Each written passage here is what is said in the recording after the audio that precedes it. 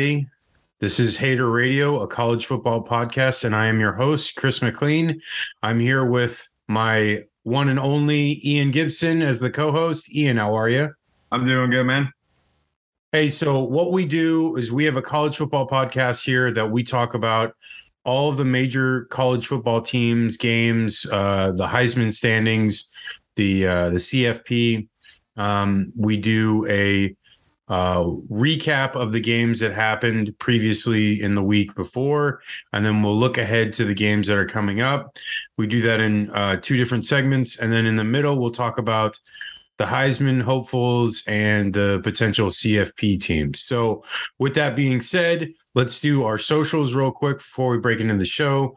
You can reach us at haterradio.com for all of our articles. We are potentially going to have one on the Florida-Georgia preview this week.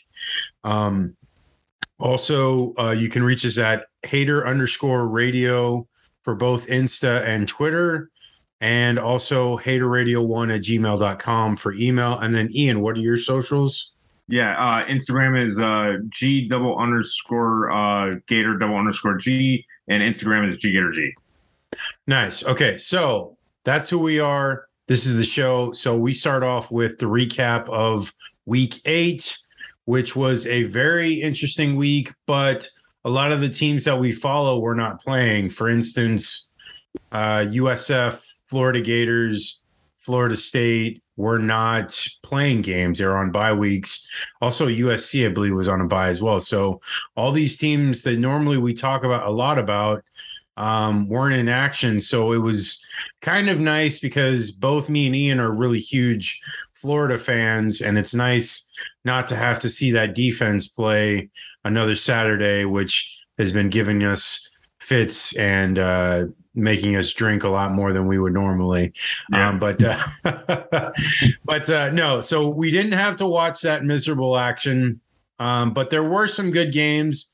And so let's start it off with the first one in mind, which is, this wasn't a good game, but honestly, it was a good showing of where this team is at, because the defense they played against was actually quite well. It's a decent defense, one of the better statistically in the country. So Iowa went up against Ohio State in Columbus. Ohio State ends up winning 54-10, but there were a couple plays by Iowa that made it interesting. The halftime score, I believe, was 19-10, and it was just, I don't know, Ohio State just couldn't punch in for touchdowns. They were just settling for field goals, which led yourself to believe that it was really Iowa, keeping them in the game. And also their defense, because their offense is terrible.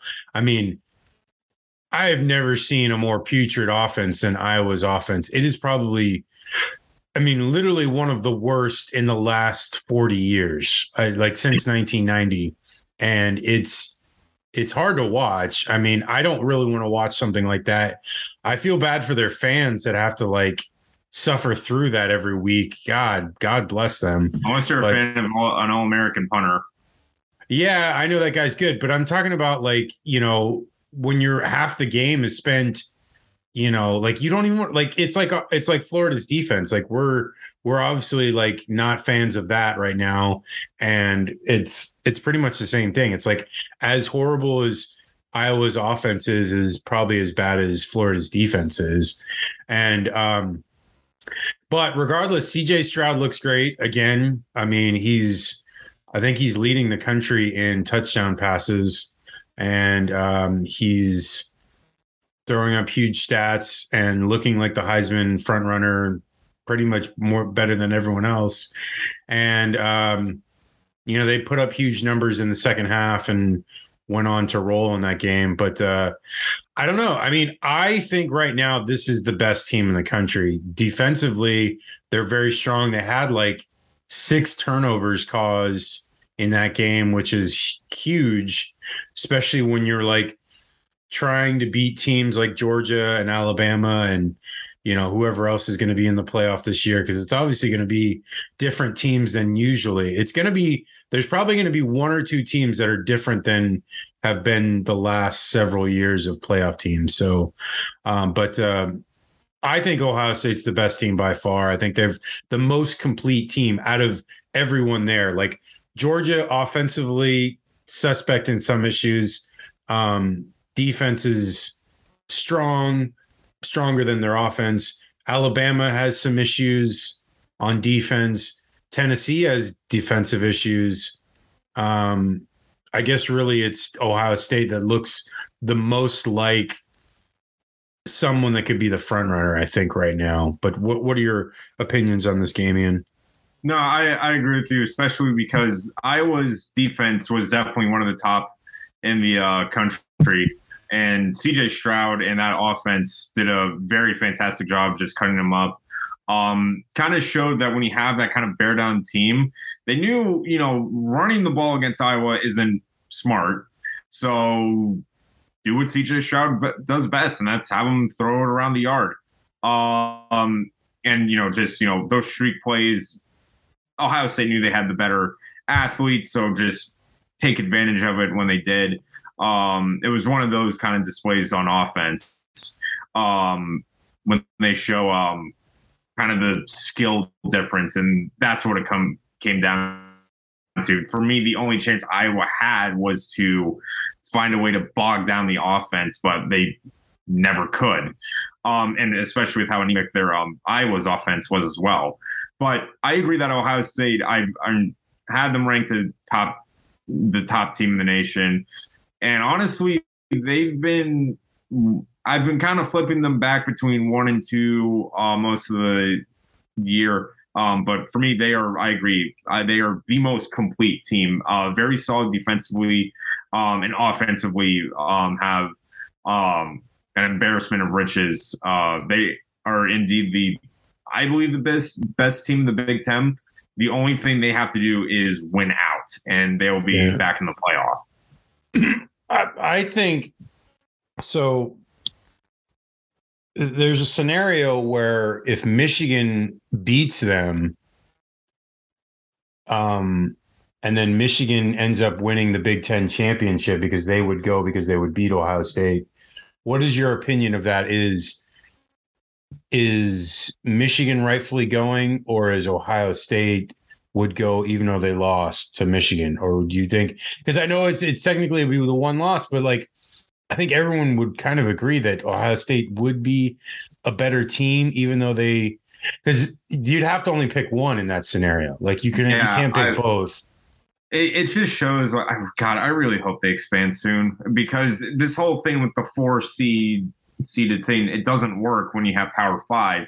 Yeah. Because I agree that, if Ohio State were to lose to Michigan, or even if Michigan lost to Ohio State, and I think they're going to 12, that's not going to they can fall back to maybe 9-10 or something like that, unless it's a complete pantsing.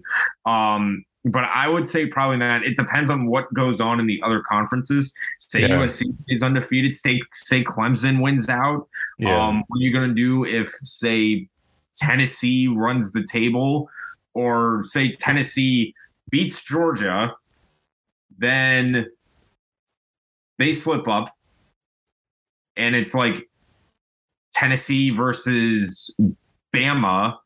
Who are you going to put in? Because there's going to be a 2-loss team. I guess you would take the SEC championship champion there. This is the problem with the 14 playoff. I always said that. And I think this year. No, but sorry, I didn't mean to interrupt. But I just wanted to say this: that this year, more than any other year, I think will be the biggest problem, because most of these teams are going to perform well and going to have really good records. Like, Tennessee is not going to lose to Kentucky. I don't see that. There's no way in hell that's happening. So really their only other team they're playing is Georgia. And so even if they lose to Georgia, they still would have an outside chance of getting in, because they don't have to play Bama again in the SEC championship. So that with one loss, they still have a shot. And then it's like, you have, if if Georgia or Tennessee, whatever, they flip flop whoever wins that, depending on whoever wins. Bama and say like that team loses to Bama. Bama, then there's 3 teams with 1 loss in the SEC. And how do you deny 3 1-loss SEC teams from getting in the playoff? You'd have to deny someone. And what then is the other thing is then because that would suck for everybody else though. I literally just thought about that. What? I just popped in my mind. If Bama, this is like worst case scenario for the country. Because I think if whoever wins the Big Ten, if it's Ohio State or Michigan, if they go undefeated and they stay undefeated, they're in. Yeah, guaranteed. Say like the worst case scenario, Georgia beats Tennessee. Yeah. Georgia loses to Bama and you got your 3-1 losses. Yeah. They might put all of them in. Yeah. And I'm being dead serious. Man, people would riot. Oh, they yeah. Would be so and this is where it would get worse. Say Clemson goes undefeated, wins but doesn't have as many quality wins. Same with USC. Say USC goes undefeated, but doesn't have as many quality wins. Well, USC already has that loss to Utah. Oh, that's right. Yeah. Oh, yeah. So, oh boy. So, So, but then you have TCU as well. So if TCU goes undefeated, but I've seen a lot of people on Twitter saying this, that they're respecting the Big 12 more so this year than probably any other year because there's so many good teams. Like you got Oklahoma State, you got TCU, you got Kansas State that's been solid. Even like Baylor is still a really good team, and Iowa State, good teams. They just have a lot of losses. And then like Kansas has been sneaking up there. And then Texas is good. Texas has a lot of losses now. And then who else is really good? Oklahoma is like not a terrible team. With Dylan Gabriel, they're not bad. I mean, I would say they probably have right now the best like 1 through 7 out of any conference in the country. I would say hands down. Like it's not even close. Like everyone else is kind of like, once you get past like 4 or 5 in the SEC, it's kind of like, but like everywhere else doesn't have the quality that the Big 12 has this year. But yeah, like you're saying, like TCU, they go undefeated. Are they knocked out? I don't think you can do that to them considering how well they've been playing. And like, their offense is fun. Like, I mean, we'll talk about their game when they played Kansas State in a little bit, but they look. We might have like 3 teams claiming national championships, just like the old days. That it could be crazy this year. And like you said, I hope they really move this up. And this might be what happens because people are going to be so outraged if a lot of teams didn't get a shot at it because they were like, oh, we only need 4 teams. Well, you probably should have thought of this beforehand when they. I always said that. I vividly remember when they said, hey, we're getting rid of the BCS and we're going to a playoff. And I went, good, great. So like 8 teams, you get your Power 5s and maybe 3 wild cards. And then I saw it and it was like, no, 4 teams. I was like, that doesn't make any sense because you have Power 5. And first time I saw that and I called it, I said, there's no chance a group of 5 team could get in. And although Cincinnati got in, it had to have a lot of help. Yeah. I mean, last year was like a extreme down year for like everyone. Like, I mean, like Michigan got in and Michigan was terrible. Like Michigan should not have been in. And like Clemson was down last year. Only 2 teams. It was only Bama and Georgia last year. Yeah, really. Like that. And, and like, I don't know. That was an odd year. Last year was definitely like an outlier. The rest of the years, usually the top 4 teams have made the playoffs and it's been, somewhat decent. Some games have been okay. There've been some blowouts, but I would say it's worked out. The reason why I like that if we move to a 12-team playoff is because the one thing I love the most, and then I'm really excited they're probably going to implement it, is the home playoff games. That like there will be no environment like a home playoff game at the Swamp. Like I just can't even imagine like that first home playoff game in the Swamp it'll be the most electric event you've ever seen. It'll be crazy. The environment will be like, because it's going to be cold too, because usually Gainesville gets pretty cold around December. And so like, it's going to be interesting. Yeah, all those, like Tuscaloosa, Knoxville, those places, Columbus, Yeah. So all those places. It's going to be great, and I do like the way they're saying it is going to be the best, ranked conference champions, and then I think they're going to go based on the best teams after that. And I was like, that's the way you should do it. yeah,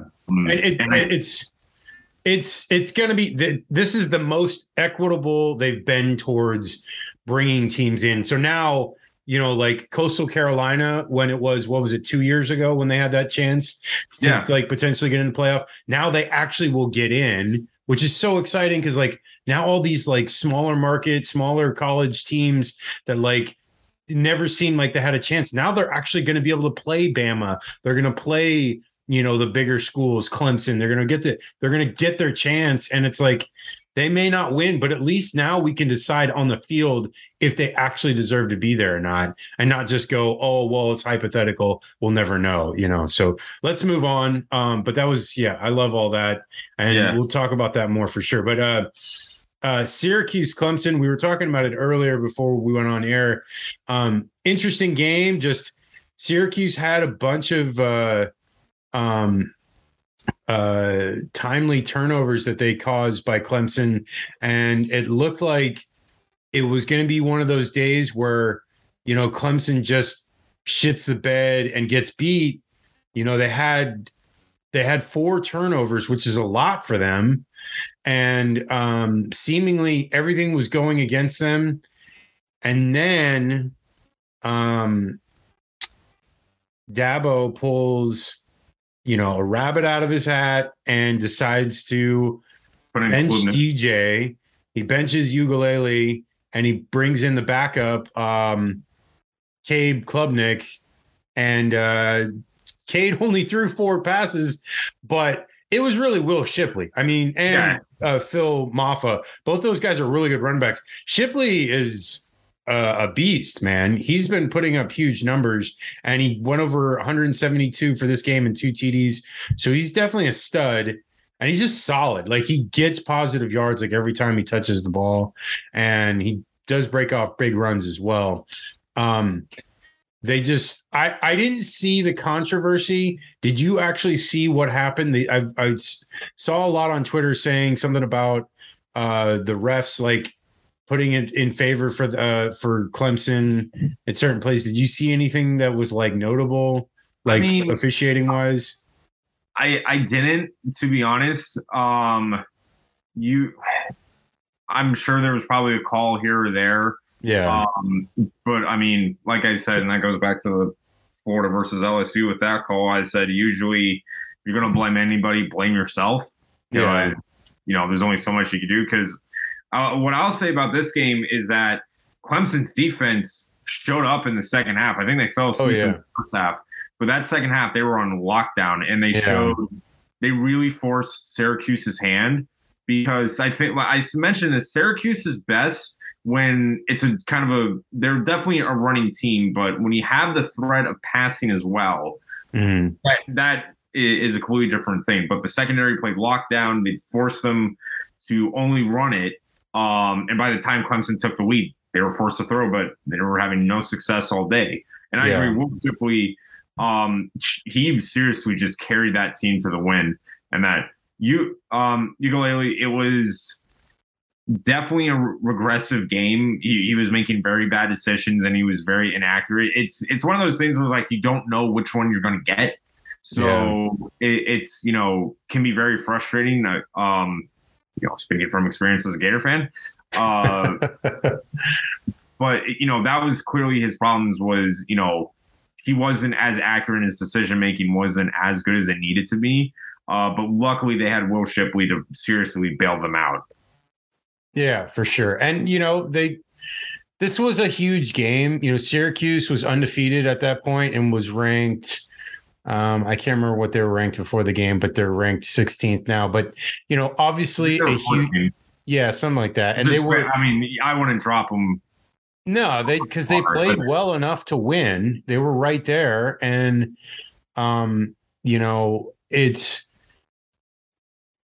it's interesting what will happen going forward, because Klubnik obviously didn't do a ton. It's not like he, threw for 100 yards off like 7 of 10 passing. He only completed 2 passes. So it's like, it's still potentially that Ugalele could come back. They just benched him for the game, which sometimes happens. I mean, we know that as Gator fans, like, Danny Warfel got benched and he was a Heisman Trophy winner. Like sometimes that just happens. You just need to get benched and sometimes you'll come back the next game and you'll be fine. It won't be that big of a deal.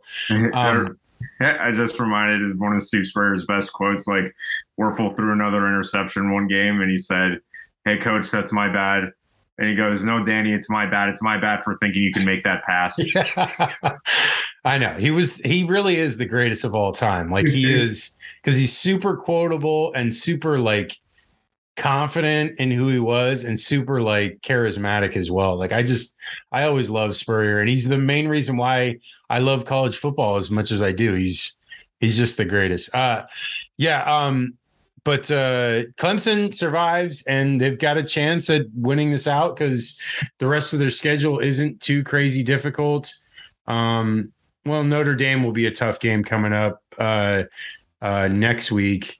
Louisville game, not so much. Louisville's kind of fallen off. Miami's terrible.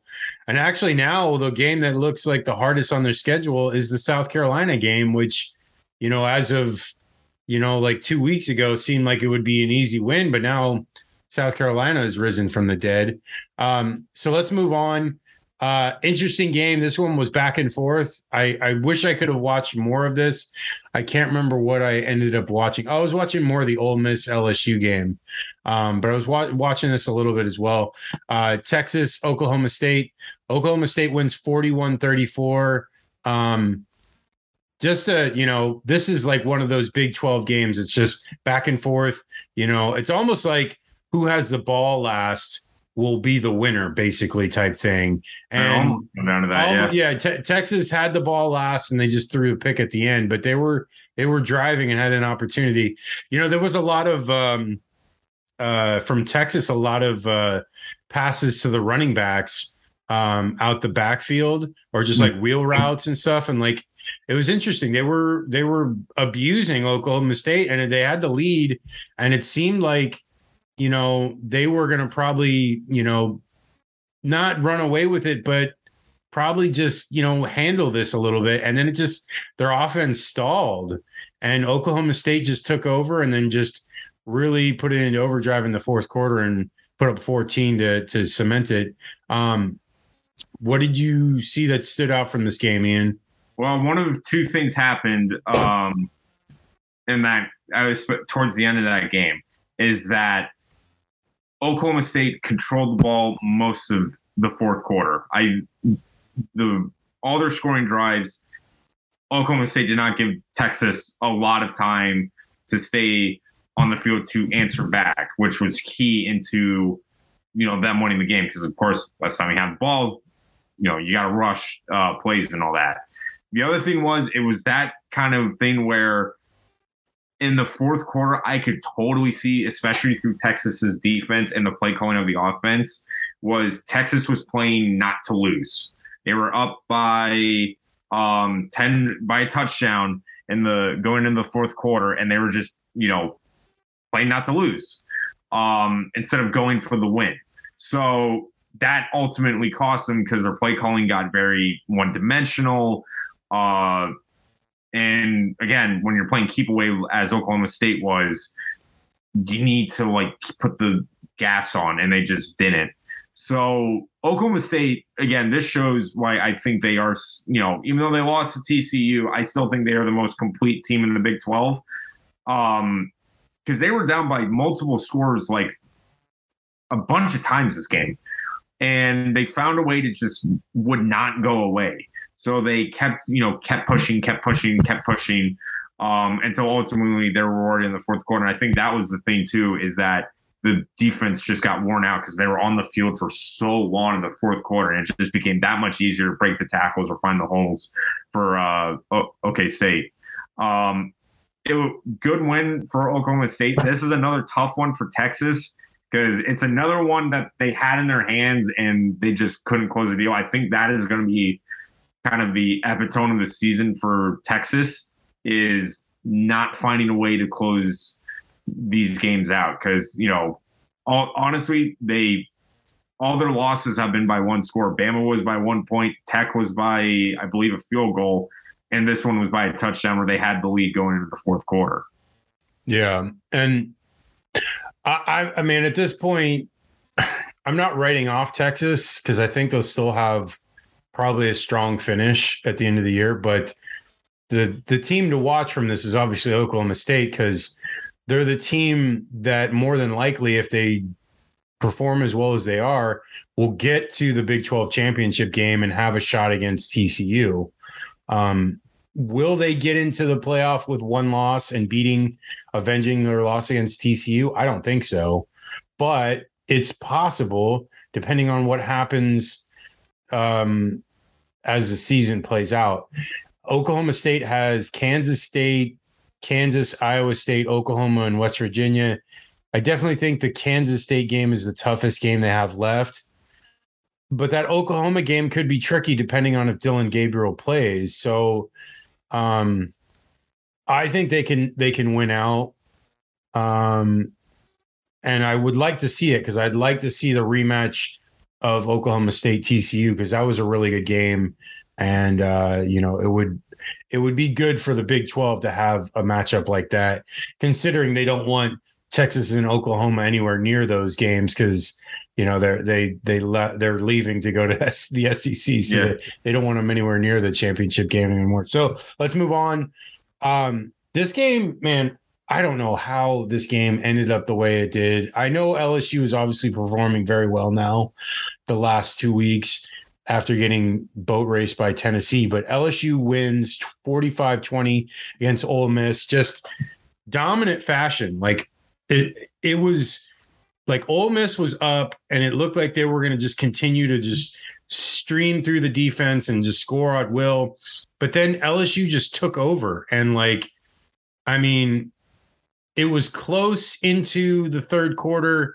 And then in the fourth, they just dominated. And it was like, it was more probably Ole Miss's will fell apart and they just gave up than LSU was dominating for the whole game, because they were with them a lot, but it was it seemed like Ole Miss just gave up, and it was pretty much over from fourth quarter on.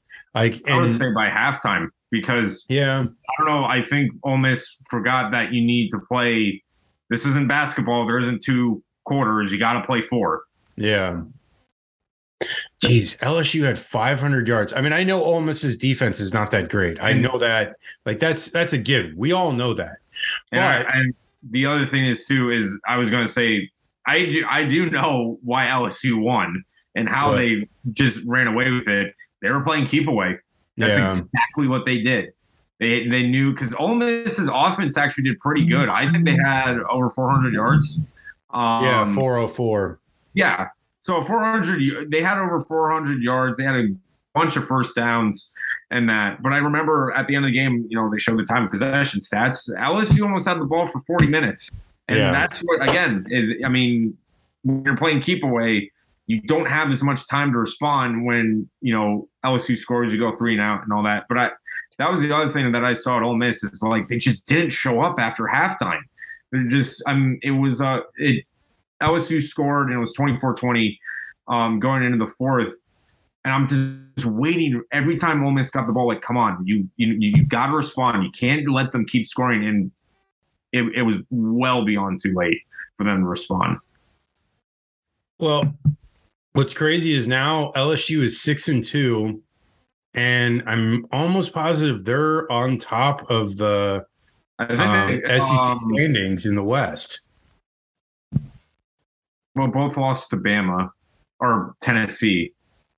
Who, Ole Miss? I think that's what's going to so there's a shared loss. So they both have 4 wins. So they're tied for the top right now. Yeah. So I think that's what I think. Yeah. It's going to come down to the Bama again. Bama LSU game, which I think everyone's surprised because They expected LSU to have like probably 4 or 5 losses minimum this year, which, I'm not essentially ruling out because they still have to play Arkansas. They still have to play A&M. Like they could still lose. Bama. Yeah, like they could lose 2 of those at least. It's not like those are guarantees. Like Arkansas is not a bad team. Like they're a team, they beat BYU, they beat Cincinnati. Like they're capable of beating quality teams. It's just they kind of, you get in the buzzsaw of the SEC West, you're going to lose games unless you're Bama, which doesn't lose SEC West games. Yeah. Okay, so moving on. UCLA, Oregon. I am completely surprised by this. I would have thought UCLA would have put up a better fight, but Oregon really had a huge second quarter, scoring 28 points, and it was pretty much over from that. And largely to do with that onside kick, which the onside kick really like moved the needle as far as like changing possession and like, Scott Frost punched in the air right now when he saw that. That's what I said. Yeah. So Oregon wins 45-30, and it's not over for UCLA. They can still get to the Pac-12 championship, which is possibly there, but it's now their playoff hopes are pretty much all but eliminated. But now you have 3 teams at the top. You have UCLA at 6-1, Oregon at 6-1, and USC at 6-1. So 3 quality teams. Only 2 will get into the Pac-12 championship. It really sets itself up because UCLA plays USC. Whoever wins that is probably also Utah. Well, Utah has the one Pac-12 loss. They're potentially there as well, but I think Utah. What was I saying? Yeah, I know Utah plays Oregon. Their one loss was to UCLA. UCLA, yeah. Well, what's weird is because then, like, okay, so UCLA lost to Oregon, and Utah lost to UCLA, and then USC lost to Utah. And then if like, I think the only like, if USC loses to UCLA, that would eliminate USC.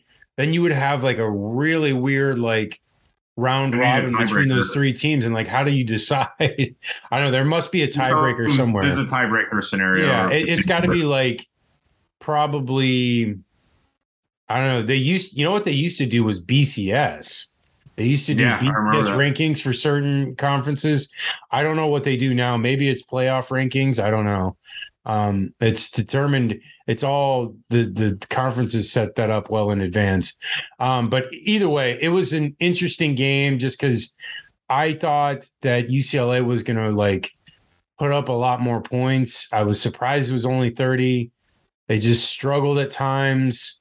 Couldn't really do the normal offense that they had, even though Charbonneau had 151 yards and a touchdown. He wasn't terrible, and DTR was not amazing, but he had an interception that did hurt big time, and Jake Bobo had a solid game again. So the 3 guys had good games. It's just I just think Oregon's better right now, and the thing that I'm immensely surprised by is Bo Nix. Like, yeah, he had the game of his life. Yeah, 5 TDs, no picks. Like, for a guy that was known to throw interceptions and, just be a turnover machine, he really, he played an amazing game and was the difference in this game, because, UCLA had 448 total yards. It wasn't like they weren't there. It's just, Bo Nix was just better. And anything that stands out from this game for you? I would say it would definitely be UCLA. They played good, but it wasn't good enough to beat a team like Oregon. That's what I took from this game, is that they didn't. I don't think anybody on UCLA played bad. It's just Oregon made the better plays, kind of similar with what TCU does. Oregon made the bigger plays. and was just able to run away with it. They were up, I believe it was 31-13. I'll give UCLA credit; they didn't go down without a fight. They definitely tried to claw their way back, but Oregon was the better team. They played better, and yeah, Bo Nix having the game of his life really propelled the Ducks to the biggest win of Oregon's season by far. Okay, moving on. This is one for you, Ian. BYU Liberty. Liberty wins 41-14 and just destroyed BYU. It wasn't even close. The guy, the quarterback for Liberty, Bennett, played a really good game. Only had 5 incompletions and 1 interception, but he was threw for 247 and 2 TDs. And then the real star was the running back Day Hunter, 213 rushing yards. That's crazy. And they outgained BYU, almost doubling their output, or they did double their output. Yeah, they had 547 total yards to BYU's 258, which is just ridiculous. 300 total rushing yards. Just you always say the time of possession at 39 minutes to 20 minutes for BYU, just crazy. What did you like from the Flames in this game? When I was watching this one, it was I love it when I see a team just like completely dominate on both sides of the ball, and that was this game. Liberty just kept BYU on edge, their defense on edge, because it was either the running or of Day Hunter or Jonathan Bennett was incredibly accurate. It was like, I don't know what his completion percentage was, but it was really good. It was like 24 for 28 or something like that. 80% almost. Yeah. When you have that combination, you're not stopping anybody. And again, like you mentioned, Liberty had the ball all game, and they weren't, again, played keep away, because BYU does have talent, but they definitely were making a job of it, not giving it to them. Each scoring drive was like 5 minutes, 6 minutes, 4 minutes, 7 minutes. It was every time they scored, Liberty made sure to just kill as much clock as possible. So very, very good win for Liberty. They're definitely was that 7? Yeah, so they're bowl eligible now. I know it's Arkansas and Tech are the big ones. I think they play UConn too. But those are like the next 2 left, but they're on their way to another bowl game, and every bowl game they've been in has been a fun one. Yeah, they got Arkansas, Virginia Tech, and Connecticut, and they definitely should beat Connecticut and Virginia Tech, because both of those are not very good teams. But that Arkansas game should be very interesting. I would definitely keep an eye on that. That's going to be not this week, but next week. Okay, moving on. This is a very boring game because Mississippi State only scored right at the very last second to prevent a shutout. But Mississippi State loses to Alabama 30-6. Just domination. Will Rogers, threw 60 passes, which more than likely means you're going to lose a game if you're throwing 60 passes. And with that many passes, you would think you'd have more yards than 231, but that's what he ended up with. And, Bryce Young had a really solid game, threw for 249 yards on 21 of 35 and 2 TDs. Jahmyr Gibbs didn't look great. He only had 37 yards, but he had a nice touchdown run. Alabama got held to 29 rushing yards. You don't see that very often. I mean, that's kind of like an anomaly. I know the score does not tell the tale, but both sides actually played pretty even. It's just Bama had better talent. And again, I still don't think Bryce Young is at 100%, but there was one time they scored and he literally was like just running around in circles. Oh yeah, I saw that play. I believe it was JoJo Earl was wide open in the end zone, and I'm just I see that I'm like, there's nothing you can do about that. That's just Bryce Young activating God mode. Yeah. Yeah, I mean, what can you say? This is a very you know, basic Alabama win. Like there's nothing really nothing stood out because it wasn't close really ever. Alabama was in control the entire time and just ran away with it basically. Okay, so moving on. Minnesota, Penn State. I've lost my interest in this Minnesota team because it just seems like um I don't know, just something's missing. I know what's his face went down is not playing right now. Is it Morgan Tanner? Is that his name, the quarterback for them? Yes. Yeah, Tanner wasn't in this game. I don't know if he was hurt or whatever. And his backup is just not good. You know, he's 9 for 22. And obviously Penn State's defense is good. I will say that. And Ibrahim had 100 yards, but this game was never close. You know, Penn State ran away with it. They, you know, I don't know. It was never interesting to me. I didn't really pay attention to it when it was going on. I was kind of just, I don't know. Big Ten football. I know you and I always talk about this. I'm not the biggest fan of.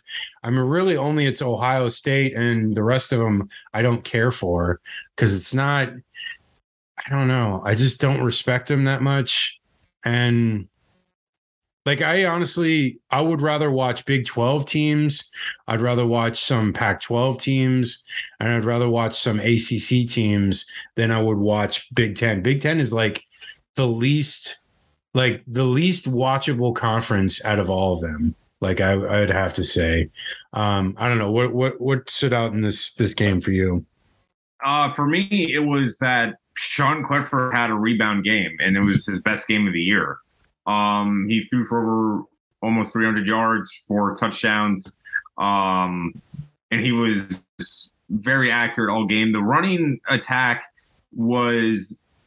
they kind of passed it out, and then once it was in that, eligible position, they were able to, it would be like, 2nd and 3, 3rd and 1. They, don't be cute, just, run the ball. And they, Penn State did that, and that was kind of a driving force throughout the game, is that Minnesota's defense just couldn't get Penn State off the field. Easily by far Penn State's best offensive game, and I know Minnesota's defense has been battered around, but it's a good win for Penn State and a good rebound game after the Michigan game. But it's, there's still a long way to go for Penn State to really threaten the Big Ten, because now it's out of their control. Yeah. All right. Moving on. Kansas State, TCU, definitely one of the more interesting games of the day as far as closeness and just high scoring. I really like this game, especially watching the highlights. I just love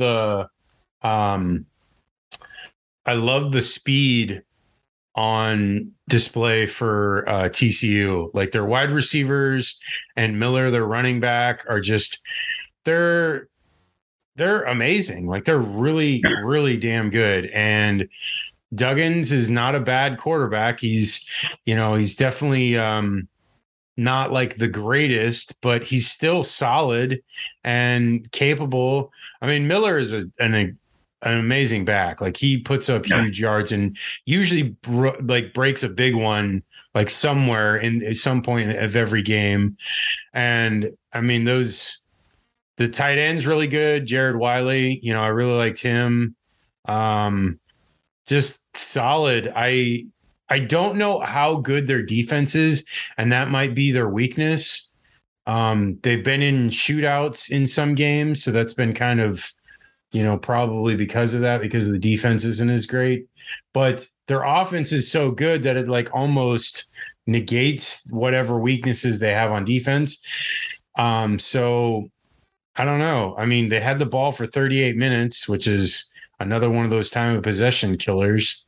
And just, put up solid game. And I don't know.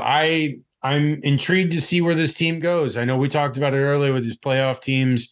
If they win out, they rightfully deserve to be in the playoff. And I would love to see them go up against a team like Georgia or Tennessee or Ohio State. It would be very interesting. What are your thoughts on this, Ian? This is just TCU being, working their magic again, because they were down 28-10 going into the third quarter. Or actually, I think it was 28-17 at halftime. But I remember after halftime, they had, going into it, they had like a 10-play, and I think it was over 90-yard drive with 20 seconds left when they scored. And I thought, okay, that's big, because, you can have like a 14-point swing. And then they went, over 70 yards coming out of it in a halftime. And as soon as that happened, I was like, TCU's got all the momentum.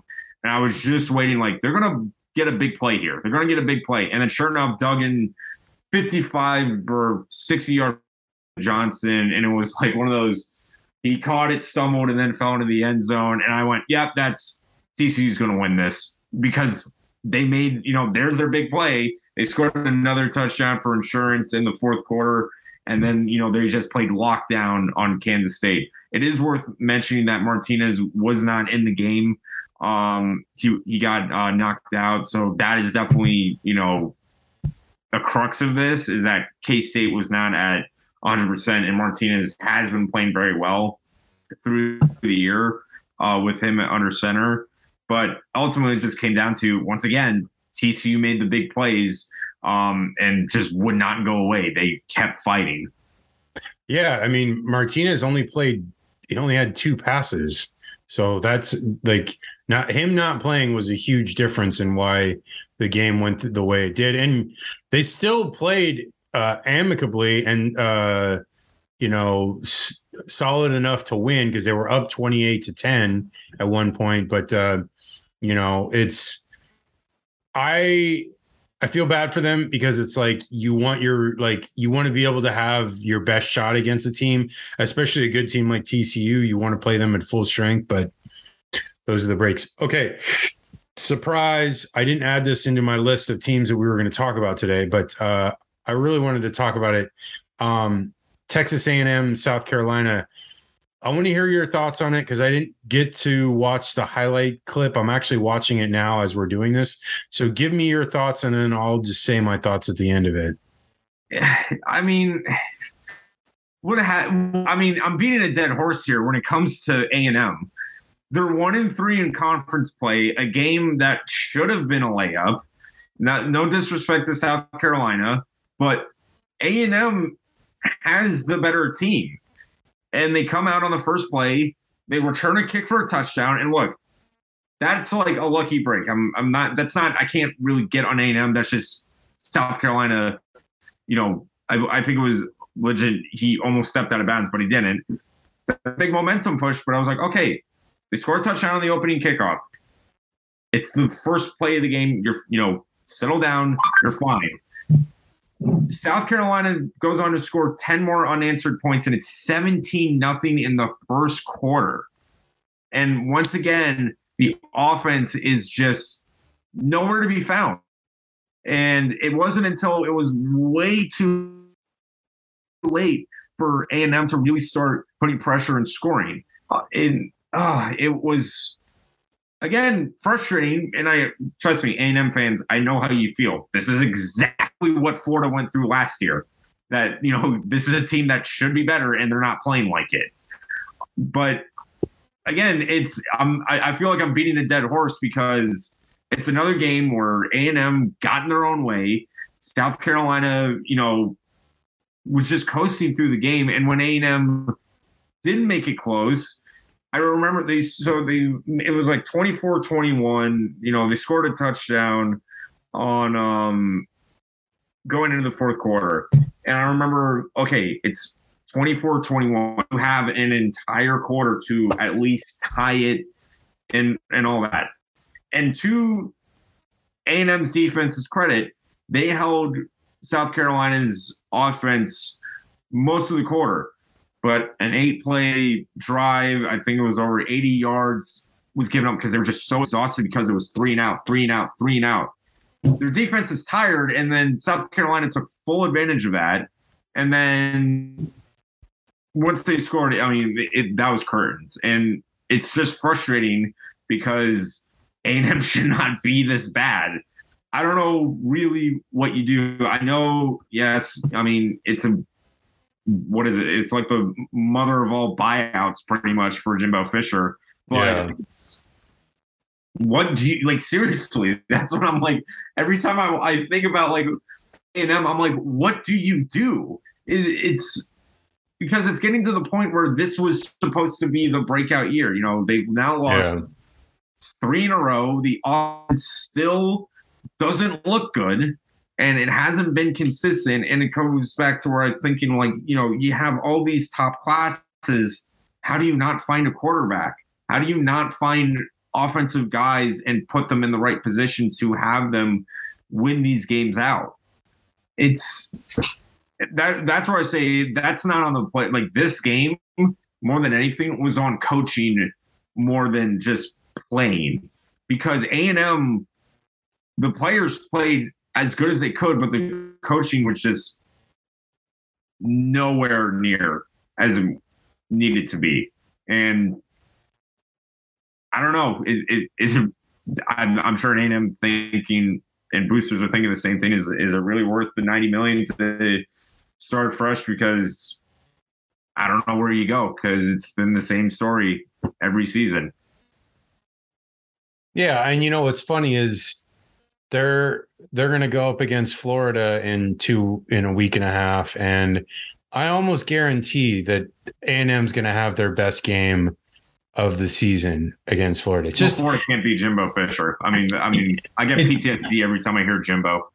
Well, it's just, you know, it's like, it's for whatever reason, teams will struggle at certain things, and then they come up against Florida, and it's like all their ills are like, oh, we're not a bad team anymore, and we can do all this, and like it's kind of amazing how, the last 3 years on defense have been probably the worst 3-year stretch in the history of Florida football, which I never really ever thought about for the longest time, because in the like 30 years that I've been a Florida Gator fan and watching, mainly it's been offense that has been the driver, except for maybe the Muschamp years and the McElwain years, but like every other tenure was definitely concerned about offense. And so I never really worried too much about defense. I was like, oh, we'll outscore them. It's not that big of a deal.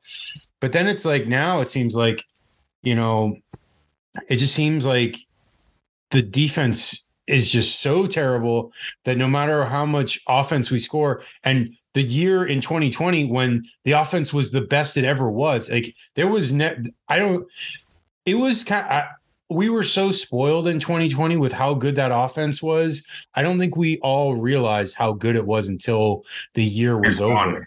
It was amazing. How good something is until it's gone. Yeah, and and I think it was like, it was so frustrating because it was like, if the defense just played average, just had to be like, 50th or 60th best defense in the country, the Florida would have easily won the national championship that year, because they were the best offense and no one was stopping them. Like, Kyle Trask was a surgeon back there. He was putting up numbers similar to Joe Burrow up until that point, and he would have it's just crazy. It's just wild that it didn't end the way it should have. But regardless, I'm watching the highlights here, and obviously South Carolina, put themselves into position to, dude, Jimbo with a late field goal. Oh my God. Yeah. I understand it, because you give yourself like at least the onside kick to maybe put your chance to win it. Oh, they got the onside kick too? Oh shit, I didn't even realize that. Holy fuck. Well, that's what I said. I've always said this when it comes down to it. You're more likely, I always say, go for the touchdown, go for the most points. So when it's in that situation, I always say you're more likely to hit a long field goal than a Hail Mary. Yeah. So that's what I say, is like, you recover the onside kick, run a few plays, and then, hope your kicker can nail it. Like, you had to score a touchdown, eventually. Yeah, their Hail Mary attempt was terrible. But I know that A&M is going to end up playing very well against Florida. And, the other thing, though, is South Carolina now with only 2 losses. But I think they're deceptive because I don't think they're as good as people like make them out to be. I don't know. I don't think they're like that. Like, they had good plays on special teams and caused turnovers. And that was really the reason why they were in position to go up 17-0. I don't think they're as good as their record shows. I think they'll end up losing quite a few more. I mean, they'll beat Missouri and Vanderbilt, but then they they got a gauntlet at the end of the year. They play Florida, Tennessee, and Clemson. Like, that's a tough last 3 games. It's probably the toughest last 3 games anyone's going to have in the country. Okay, let's move on. All right, so Heisman standings. Who do you got in your Heisman list, Ian? Yeah, mine pretty much I haven't changed much. It's Charbonneau of UCLA. I still think he had a great game. Hendon Hooker, Blake Corum, and Sam Hartman with, of course, Bryce Young and CJ Stroud. There was one you said before Sam Hartman. What was it? Blake Corum, Michigan running back. Okay, Corum. The only one that I have that's any different is just Caleb Williams. And also, dude, Drake May from North Carolina is putting up huge numbers. Yes. Like, kind of ridiculous numbers that is kind of going unnoticed because North Carolina's lost a few games and their defense is terrible, but still interesting just to point out. Okay, playoff teams. We got I'm going to go with mine first. I have USC and Georgia outside of it. And then I have TCU, Alabama, Tennessee, and Ohio State. And those are the teams that I think will end up being there, not what I think currently. That's what I'm going with. Yeah. For me currently, I have number 1, Ohio State, 2, Tennessee, 3, Georgia, 4, Michigan. I put Clemson at 5 and TCU at 6. Okay. All right. So now we're going to do the week 9 look ahead. So first game I got is Utah, Washington State. Ian, who do you think is going to win this game? This one, I'm going to take, Utah, the more complete team. I actually think Washington State will get this pretty closer. These teams have been playing very even, but Utah's offense, I just think, is better, and Washington State's defense isn't as good to stop a Utah attack like that. So I'm going to take Utah. I'm going to go 33-20 for the Utes. Yeah, I mean, that's a score I like as well. I just like Utah. They're a very good team. Even though their tight end Kuthi went out, they still have Kincaid, and they've been able to move the ball. And, their quarterback Rising is very good. And he's very capable. I'm gonna say like 30 to like let's say 22. Okay, Ohio State, Penn State. I'm gonna go with this one first. I'm gonna say Ohio State rolls. I don't think Penn State is in the same class as Michigan and Ohio State. They're definitely not in the class of Michigan, but they're most definitely not in the class of Ohio State. So I'm going to say Ohio State wins. I'm going to say they win probably 42 to like 7. What do you got?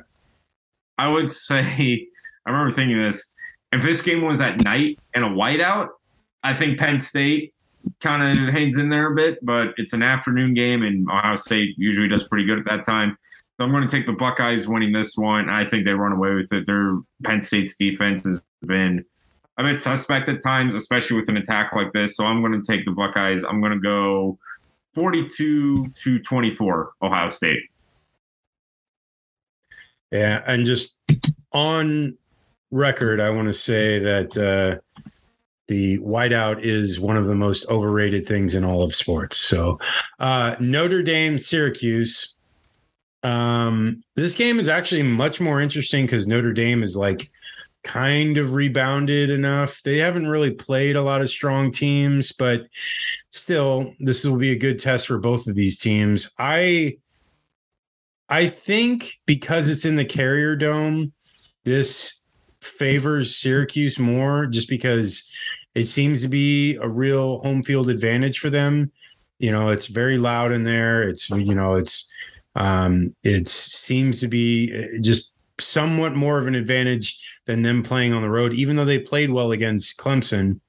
I'm going to go with Syracuse here. I'm going to say Syracuse. I'm going to say 27 to like 17. What do you got, Ian? I'm almost right there with you. I think Syracuse just grounds and pounds Notre Dame. I don't think Notre Dame's defense can handle the rushing of Sean Tucker and Syracuse. So I think they play keep away a bit, and I think Syracuse wins this one 24-14. Okay, next one is TCU West Virginia. What are your thoughts on this one? I think it's going to be, another one of those shootouts, but again, I just think TCU makes the big play. A couple big plays actually. I'll take TCU winning by, I would say, 2 scores. I'm going to go with a 35-23 win for the Horned Frogs. I think TCU blows them out, and I'm going to say 42-24. I like this TCU team. They're rolling right now. Their offense is clicking. I think it's going to continue. I know it's kind of a long ways away. Texas to West Virginia is quite a bit of travel, but I think they still pull it off big time in this one. Okay, we're only going to talk about this real quick because I'm a USF fan, and I'm a USF grad and a USF former employee, and Ian's also a USF current student. So USF going up against Houston. Houston kind of like falling off the last couple of weeks. Has had a tough season. People thought they were going to be a lot better than they have been. I'm going to say USF loses, let's say 20 to like 38. What do you got, Ian? USF just doesn't have it. And with Bohannon out for the year, that offense can only do so much. So I'm going to go with Houston 38-17. Yeah. Okay. All right. This game would have been a bigger deal if Florida had beaten LSU, but here we are. The world's largest outdoor cocktail party, Florida, Georgia. We're going to do a season preview or a game preview for you in the next couple of days, and we'll have that for everybody. But Ian, what are your thoughts on this one? And then I'll give my thoughts. Yeah, this will kind of be a little taste of the article. I honestly think just Georgia just runs out Florida. The tackling has not been there, and it's shown. I just don't think Florida's defense is capable of handling a running attack that Georgia has, and especially with the talent at wide receiver, and Brock Bowers at tight end. It's just too much for a very, very poor defense. And I don't think the offense can respond to such a tough defense as well. AR is going to get pressured. He's going to get, rushed, and he's going to be uncomfortable, and he doesn't do well in any of those situations. What has to, honestly, for Florida, everything has to go right for them, and everything has to go wrong for Georgia. And that's very unlikely to happen. I just think Georgia is clearly the better team, and they'll win this one handedly. I'll go 37-17 Bulldogs, as much as I hate to say it. Well, see, I mean, the thing that I've been leaning towards with this is Florida's offense has done quite well all year long. And they've done, Anthony Richardson is I think he's the best in either the SEC or might even be one of the best in Power 5 quarterbacks in play action passes, like his Pro Football Focus grade. And, The running attack is very strong. It's really the defense is the weakness, and I really think that Georgia will score. I just think that Florida will be able to score as well. I'm not thinking that Florida is going to win, but I think it's going to be closer than people are saying. Like a 22-point favorite. Like, I don't think that. There's no way. Like, Florida's 3 losses right now are against 3 teams in the top 18 of all teams. And those 3 teams have a combined 4 losses. And, they lost basically the Kentucky game by 1 score, kind of. I can't say kind of. It was a 2-score game. The LSU game, could have been a 1-score game, and then that interception was kind of there. And then the Tennessee game was a 1-score game. So they were close in all 3 of those games, and those are really good opponents. There's no denying that all 3 of those teams are some of the best teams in not only in the conference but in the country right now. And I think Florida is capable of keeping in this game because of their offense. And I know that you questioned AR's ability to play against Georgia, and last year was, didn't look good for him. It obviously fell apart right before before halftime last year.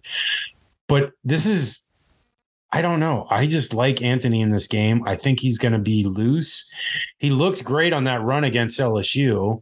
Like, that was probably the best he's looked running wise all year, and he looked amazing on it. I think he's going to be able to run on Georgia a little bit. I think the running attack is going to be there.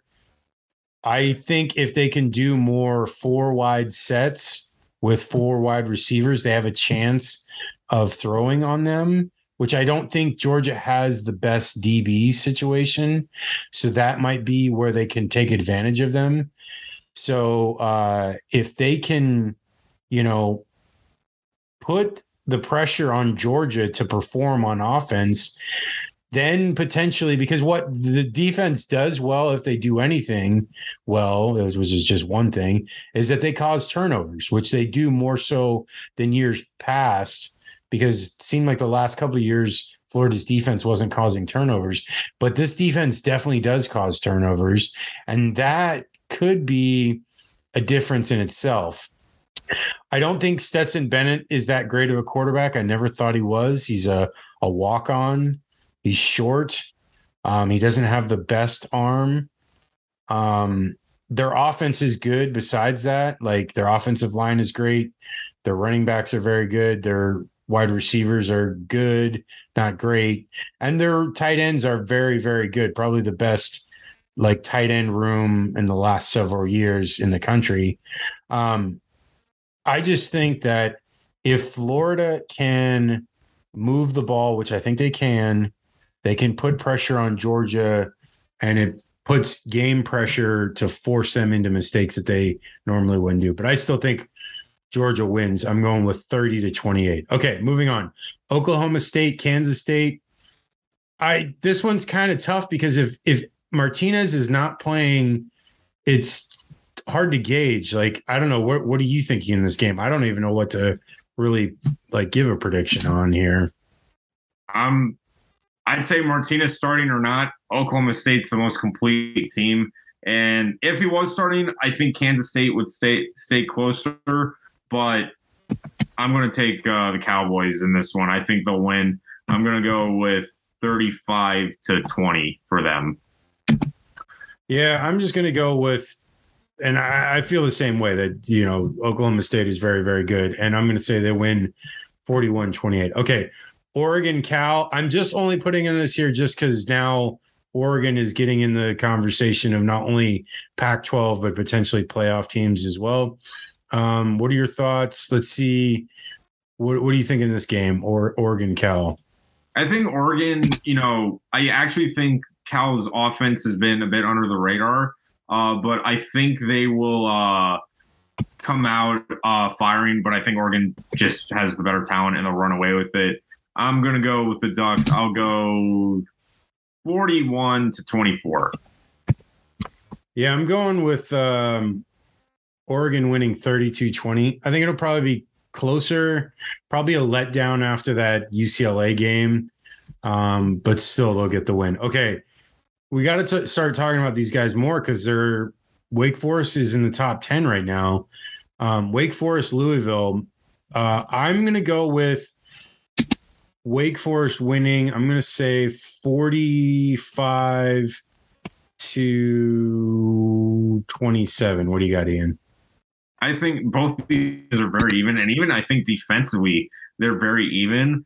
So I just think it comes down to offense. Who has a better offense? That's clear with Sam Hartman, a quarterback, and especially the receiving core that Wake Forest has. I'm going to take Wake winning this one. I think it's going to be close, but I'll take the Deacons winning 34-29. Oh, close one. Yeah, I don't know. I just think Wake Forest is just going to put up a lot of points, and I got them 45-27.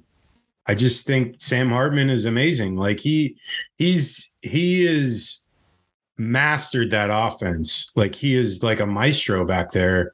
The way he does that, like, you know, the fake handoff pause, like it draws the safety so well. It's kind of like a work of art, really, what he does. Okay. This game could have been bigger if UCF could have won last week, but they shit the bed against East Carolina. Cincinnati, UCF.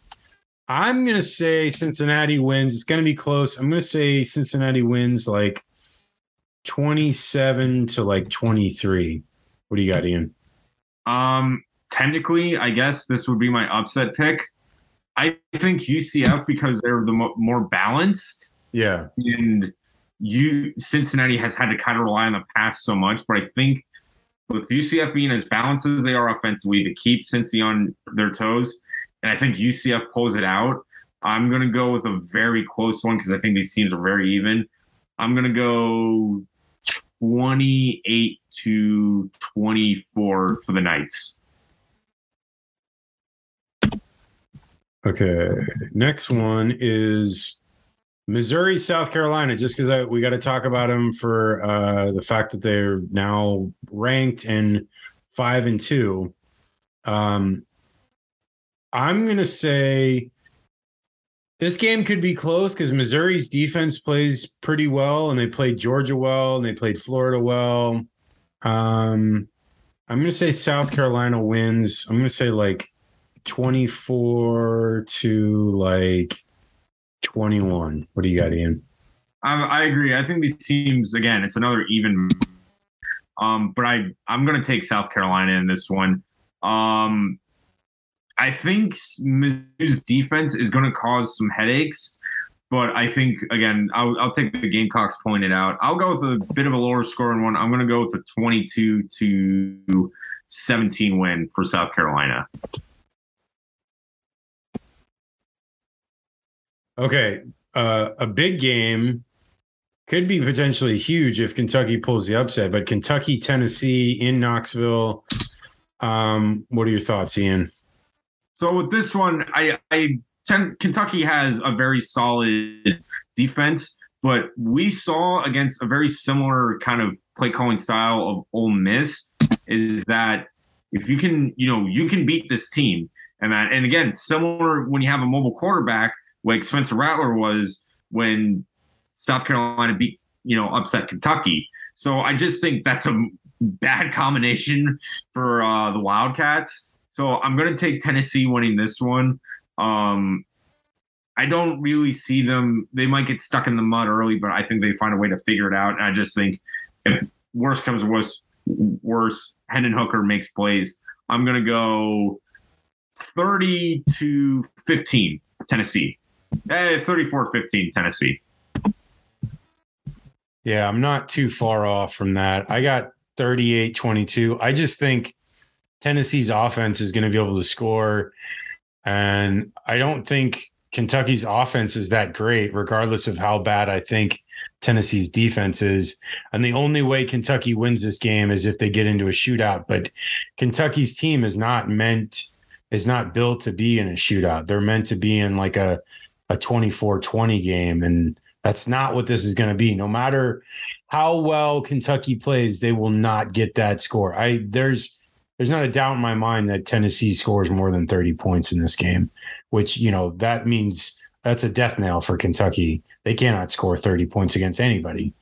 Okay, Michigan State. Michigan, I'm going to go with Michigan because Michigan State is just kind of poopy. They're just a team that just is not very good.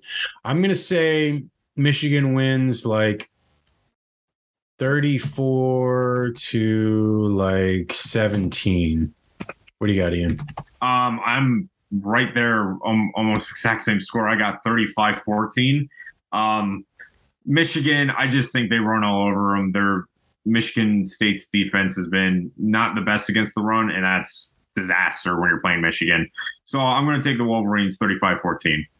Okay, last one. Ole Miss, Texas A&M. I'm going to do this one, and then I'll let you go. But I'm going to say Ole Miss rebounds.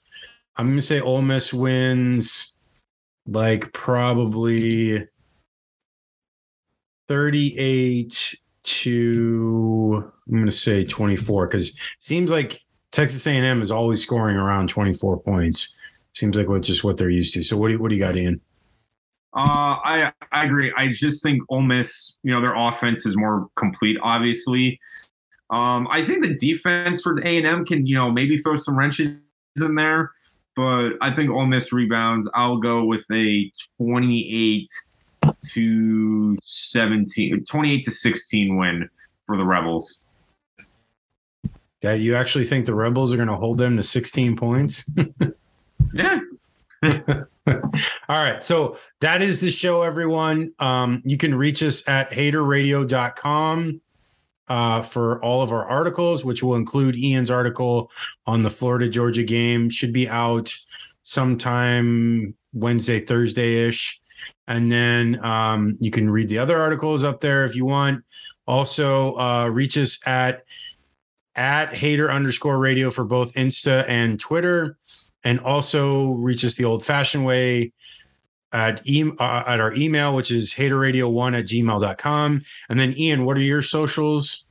Instagram G_Gator_G and YouTube GGatorG. All right, that's it, everybody. Enjoy these games, and I wish Florida Georgia was better because it's usually my favorite game, but it is what it is. Hopefully, this is the last time that Florida is in the doldrums like they are, and with recruiting hopefully being better in the next couple of years, it'll put them into the position to compete with Georgia. But this year, it's not going to be so. But that's it, everybody. Have a good one.